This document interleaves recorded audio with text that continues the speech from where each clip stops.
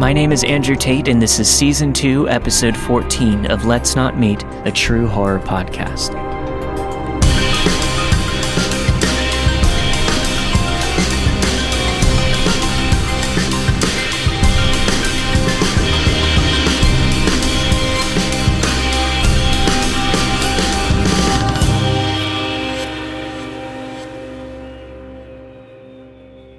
These events took place in spring of 2014. My friends Sarah and Trisha had finally agreed to come camping with me. The problem is, none of us were experienced in surviving the wilderness, but that didn't stop us. We packed up our gear, loaded up on food, alcohol, and made our way to the location. When we arrived at the spot that Sarah had Googled, we realized that we would have to hike for a while in order to find a suitable spot to set up camp. We hiked for some time before reaching a clearing. We set up camp, started a fire, and opened a bottle of tequila.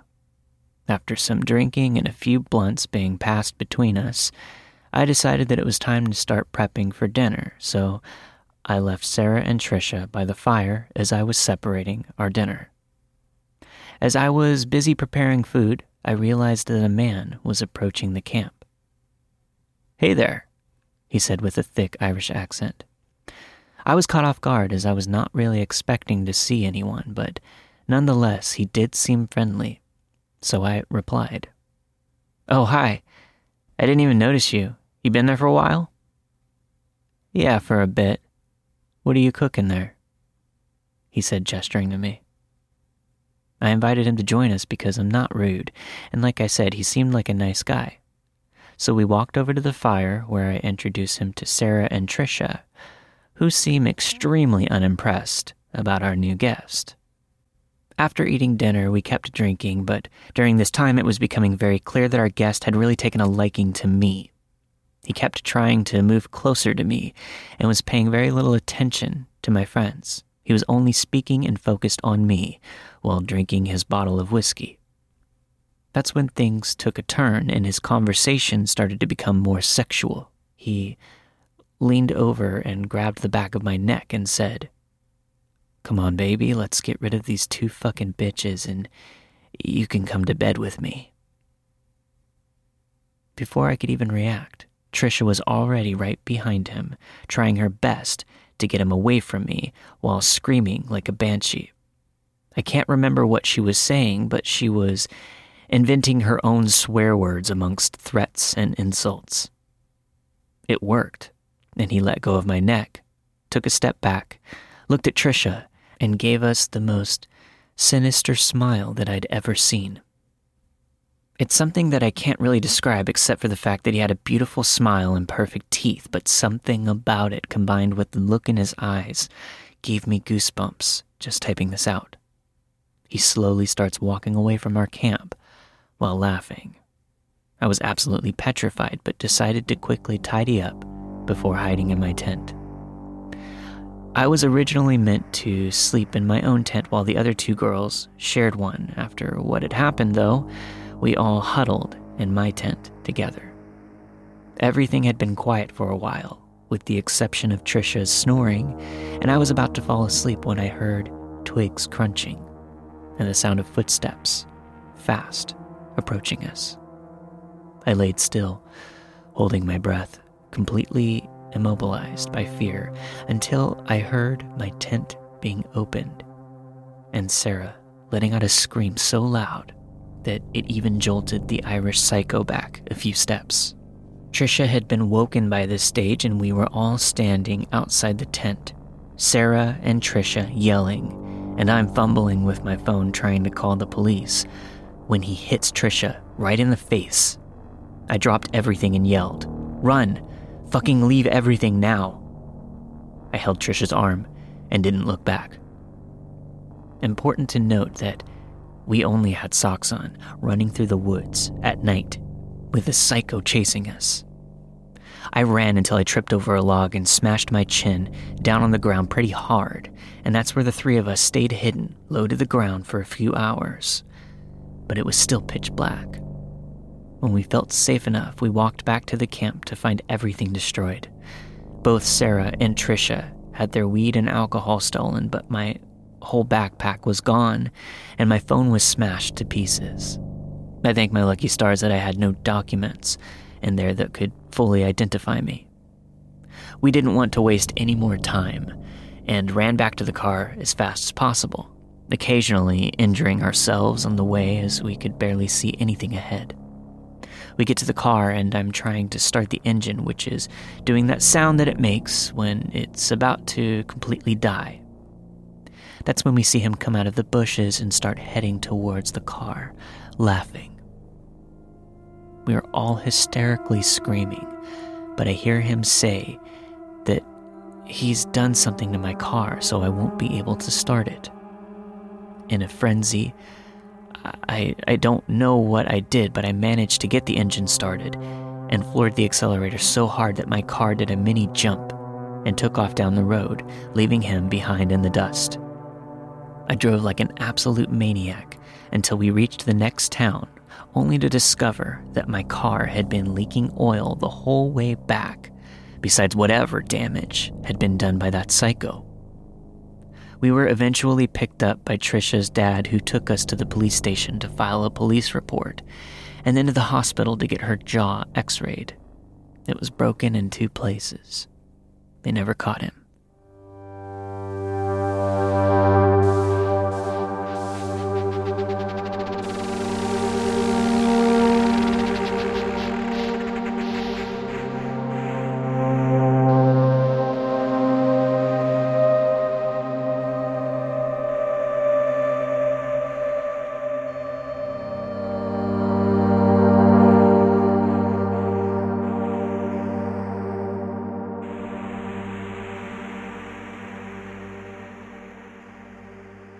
So I'm a teenager, male, and last year, the story starts when I was leaving school with my earbuds in and my school bags with me. I go to a fencing club at my school. I do saber, but it starts around 2 hours after school, so I go into town and buy something to eat. I was coming close to Subway when I noticed a guy walking down the street towards me. It immediately set off alarm bells. He looked unhappy until he saw me, then beamed at me and showed me his black teeth and then rubbed his crotch. I thought he was being weird or just making a really unfunny joke. He had a dirty blue jacket on with torn jeans that were definitely not torn for style. I walked past him and kept going. I looked behind me and sure enough, this dude was following me. I thought I might have been just being paranoid, so I tried a few things just to check. Firstly, I stopped in front of a shop window and pretended to tie my laces. I saw in the window that he stopped as well and began looking at his phone, but I could tell that he was on the camera. He kept using his fingers to adjust the zoom and kept moving the position of the phone, all while staring at it really hard. I next pulled a pound coin out of my pocket and walked up to an elderly couple and asked them if they had dropped it. I tried to stall for as long as possible, and he stopped and began messing with his phone camera again. I knew for sure he was following me now, and I had a stroke of genius. My best friend's mom works at an extremely high-end women's jewelry shop, one that you have to get invited to enter, and the cheapest things around are about $4,000. This was important because there was a 24/7 security guard stationed there who knew me because I was always with my friend and we had to walk past him to get to the train station to go home every day. It was only a 2-minute walk away, but I could get there a lot faster if I just picked up the pace. I disguised my sudden burst in speed as me just walking in time with the music, nodding my head and hitting my thighs to an imaginary beat.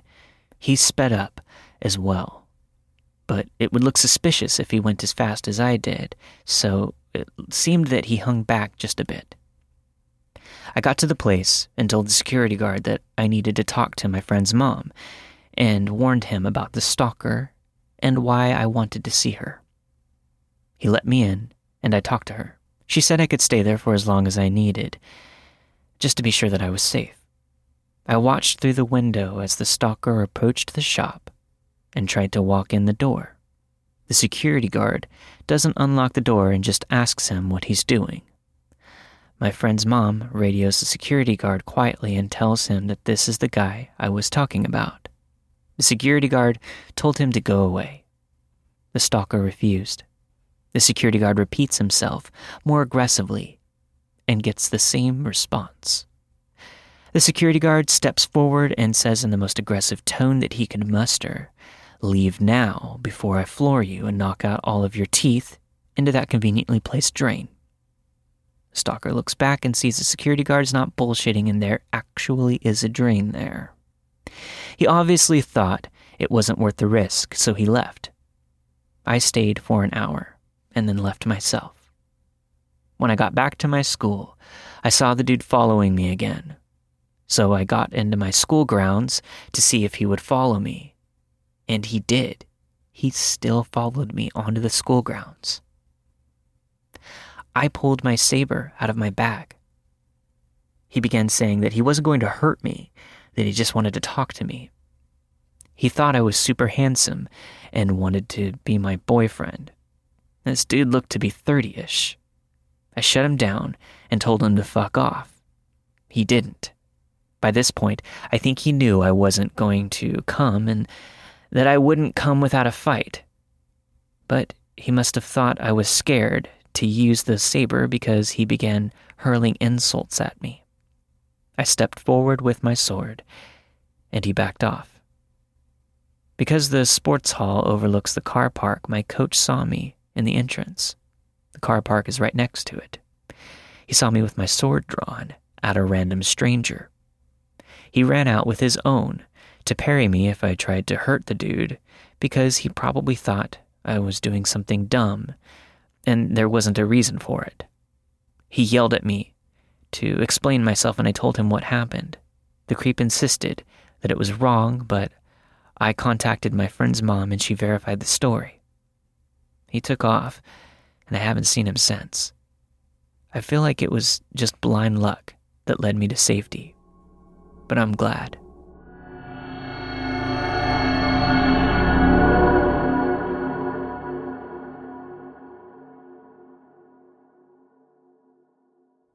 I was watching my daughter's kids while she and her husband went out of town. They have a teenage daughter. I'll just say that her name is Alyssa. At about 3 a.m., I was woken up by a weird sound. It was a rustling sound. I look out the window and see movement. I saw a boy emerge from the bushes on the side of the house. I saw a bike tossed on the lawn that definitely wasn't ours. My first thought was that it was a burglar casing the house. But since he looked young and came on a bike, I figured scaring him straight would be enough for him to decide to head home. I didn't want to ruin a teenager's life by calling the cops straight away. So I went out on the porch, flipped on the lights, and said, "Can I help you?" in my classroom voice. The guy looked surprised, but not nervous. He was wearing a Letterman-style jacket. But once I got a clear view of him in the streetlights, he seemed much older than my granddaughter. More wiry and athletic. Also kind of gruff. He walked up closer to the house and said, "Yeah, I'm looking for Alyssa." I gave him a disapproving glare, hoping he'd realize he came looking for a girl late at night, and a grumpy old person answered, "It's time to split." I'm thinking what must have happened is Alyssa knew her parents were going out of town and maybe she knew I'd be staying over and told her secret boyfriend to come over. It was late and I was alone with several kids, so I just didn't want him coming any closer to the house. I also thought that it was weird that he came so late and wanted to be sure Alyssa actually wanted to talk to him. So I said, "I'm sorry, who?" And he said, "Alyssa, you know, Alyssa," and then said her last name. "This is her house." I thought he knew her full name. They must at least be friends. I said, "You wait there." He started to walk up, and I felt a sick burning in my gut. My instinct kicked in. I yelled, "No, stop, freeze." Then readjusted and said, "You stay right there. This is private property. Don't take a step closer. Wait there." So I go in, and Alyssa is asleep just one room over from where the rustling first occurred. I wake her up and say something to the effect of, "I don't know what the big idea was to have friends over at this time of night, but you tell them to go home." She has no clue what I'm talking about. "There's a guy asking for you," I said, confused. She gets up and goes to the window. She sees him. She goes white as a sheet. "He asked for me?" "Yeah, by name." "Call the police. I've never seen him in my life," she said. I called 911 immediately, but as I was on the phone with them, Alyssa started tugging at my arm. "He's coming up," she said. I had younger kids in the house to think about, so I kept the door latched and pulled it open just enough for the latch to hold the door and yelled, "I asked my husband and none of us know this Alyssa. Leave my property or I'm calling 911. He got angry and started yelling out for her to come. Thankfully, the police came pretty quickly, and when he heard the sirens, he grabbed his bike and ran off. I watched where he was running, and he actually jumped into the passenger side of a car with the headlights off and no plates, then sped off. I pointed the police in the direction and they followed, but they didn't get him. They advised us to take all of her social media details offline if she was sure that she didn't know this person, and they had a couple similar reports recently and were looking into it. I got a heavy-duty lock and she slept in my room for the remainder of the visit.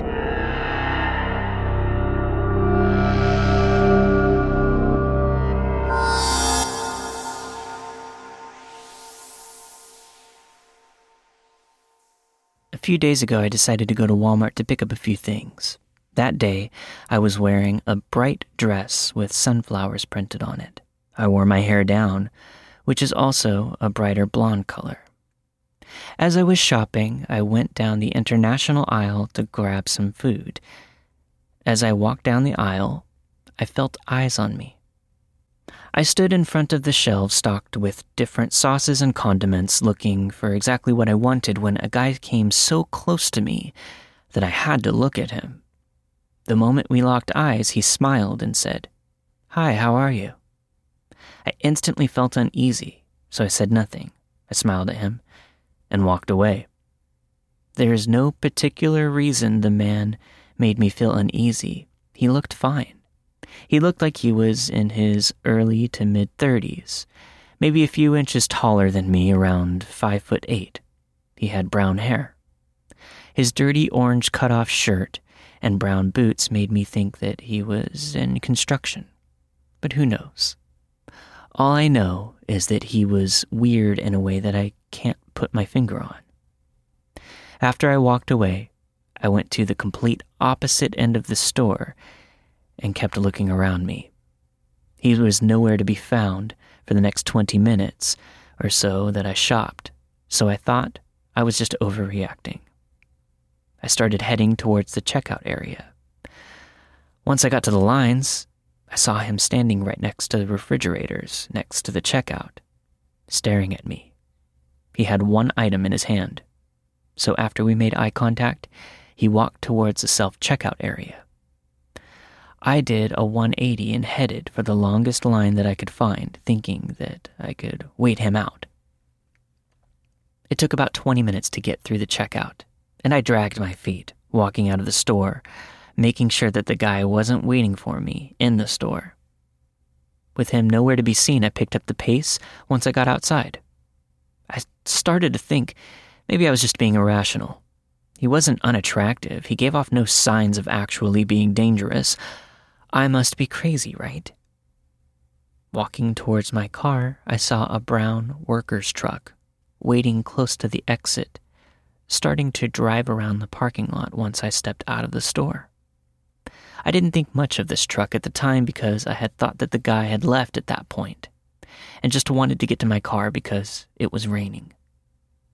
I finished packing my trunk when this same truck started to pull through the spot diagonal of mine, slowly inching into the spot right next to my car so that my driver's side was right next to the trucker's driver's side.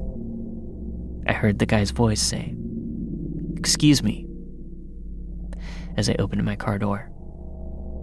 I quickly slid in, hoping I could just get away with him thinking that I didn't hear him. I locked the door, turned the car on, and quickly put it into reverse. I started pulling out, but before I could get too far, the brown truck pulled forward and quickly moved diagonally right behind my car so that I couldn't back up without hitting his car entirely. I looked in front of me and realized with a car in front of me there was no way for me to just drive out of there with no issues.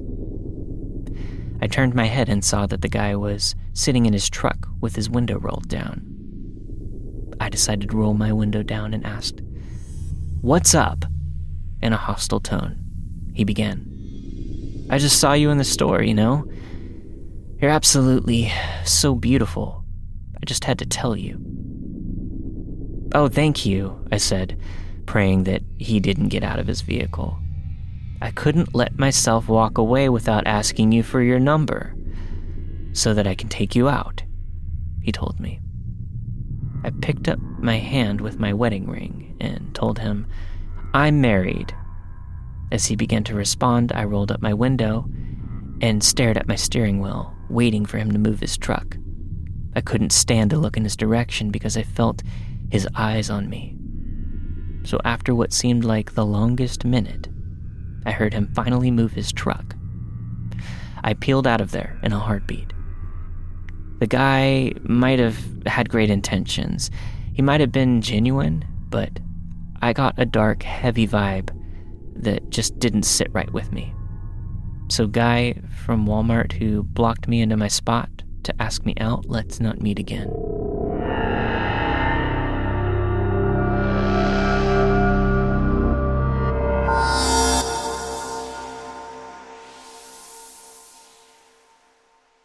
In 2016, my sister and I went to India for the summer to visit our grandparents and our other family members that live there. My grandparents live in a multi-story house. However, since they live in the States for months at a time, they rent out the bottom portion of their house. By renting out the bottom portion, they feel at ease knowing that their house is safe and secure. Our tenants moved into the house when I was around 6 or 7. My family and I go to India frequently, which helped develop a very close relationship with our tenants. They're pretty much like family to us. They're all very sweet people, and out of respect, my siblings and I address them as aunt and uncle. Every time we visit India, my sister and I go shopping, since we're paying close to nothing because of the conversion rates. This one particular evening, we took my aunt with us since she knew everything there was to know about the markets and could help navigate us to the proper shops. We were going to be shopping around for a while, so our uncle told us to let the driver go and he would pick us up at the market and take us all out for dinner. We obliged, which, as we would later find out, was the worst decision we could have ever made that night. My uncle was running late due to a meeting, and the markets were all closing, so my aunt told him that we would just grab a rickshaw and go home as we were exhausted, and we didn't want to wait. We had been carrying a ton of shopping bags. She told him to meet us at home and that we could get to the restaurant from there. My uncle hesitantly agreed, and we all climbed into the first rickshaw we could find in the busy city. Right from the start, the rickshaw driver gave me very weird vibes, but I ignored my feelings, thinking that it was just me being nervous because I didn't really ride around in rickshaws that much, especially not that late into the night. 9 p.m. doesn't sound like it's too late, but in India, where there are a lot of crimes, especially against women, 9 p.m. is way too late unless you're with male company. We were at a red light when I saw our driver practically eye-rape a woman who was walking past us. I didn't like how he was looking at her, and I alerted my aunt right away, but she said not to worry and that it would be impossible to find another rickshaw since we were in the busiest part of the city. Our driver then pulled into a gas station because he said he was low on fuel and he had to fill up. A few minutes later, we were back on the road until suddenly the driver turned onto a dark road.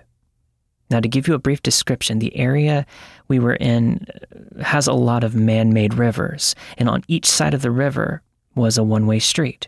In order to make a U-turn, you had to drive down for miles and miles before you even see a bridge. The road he turned on was stranded with very few streetlights and no other cars or people in sight. At this point, my aunt started screaming at the driver, saying that he was going the wrong way. She told him exactly which road to take in order to get us home. The driver ignored her screams and calmly said, "This is a shortcut. Just sit quiet and trust me."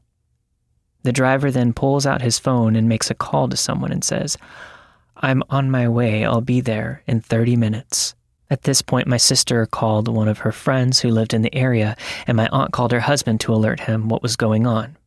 My sister's friend asked her to describe what exactly she could see around her in order to get a better understanding of where this man was taking us. My sister spotted an abandoned hotel sign and told her friend, who then very calmly said, "He's taking you both to South City. There's nothing there, and that is where a lot of crime takes place. Hold tight. I'm on my way." My uncle said the same thing to my aunt, and at this point, the driver was speeding and wouldn't stop. The driver must have not known this route well, or at least as well as he thought, because after what felt like hours of being on that abandoned road, we finally saw lights. We saw an apartment building, and guess what? It was a private building where only police officers resided.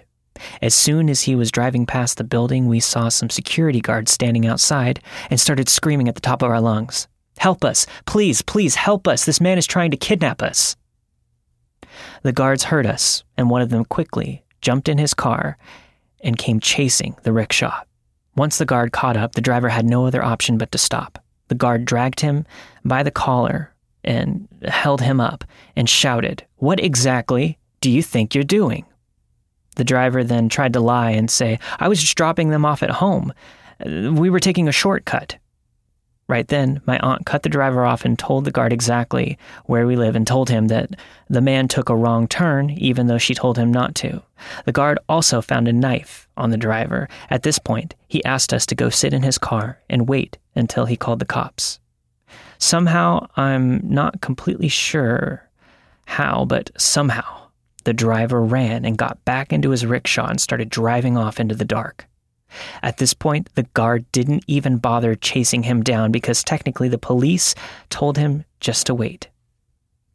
He took us back to the apartment building where he worked, and we waited for our uncle and my sister's friend to come and get us. Once they got there, my uncle freaked out.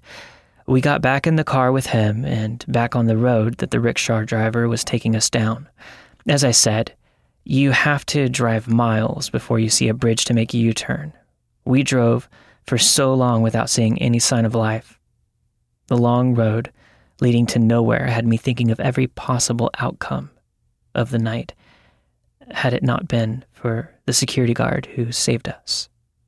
A few weeks later, we heard on the news that some girl and her sister were raped and murdered in the exact area where the rickshaw driver was taking us. To think that news story could have been about us. Weird rickshaw driver and his creepy intentions, let's never meet.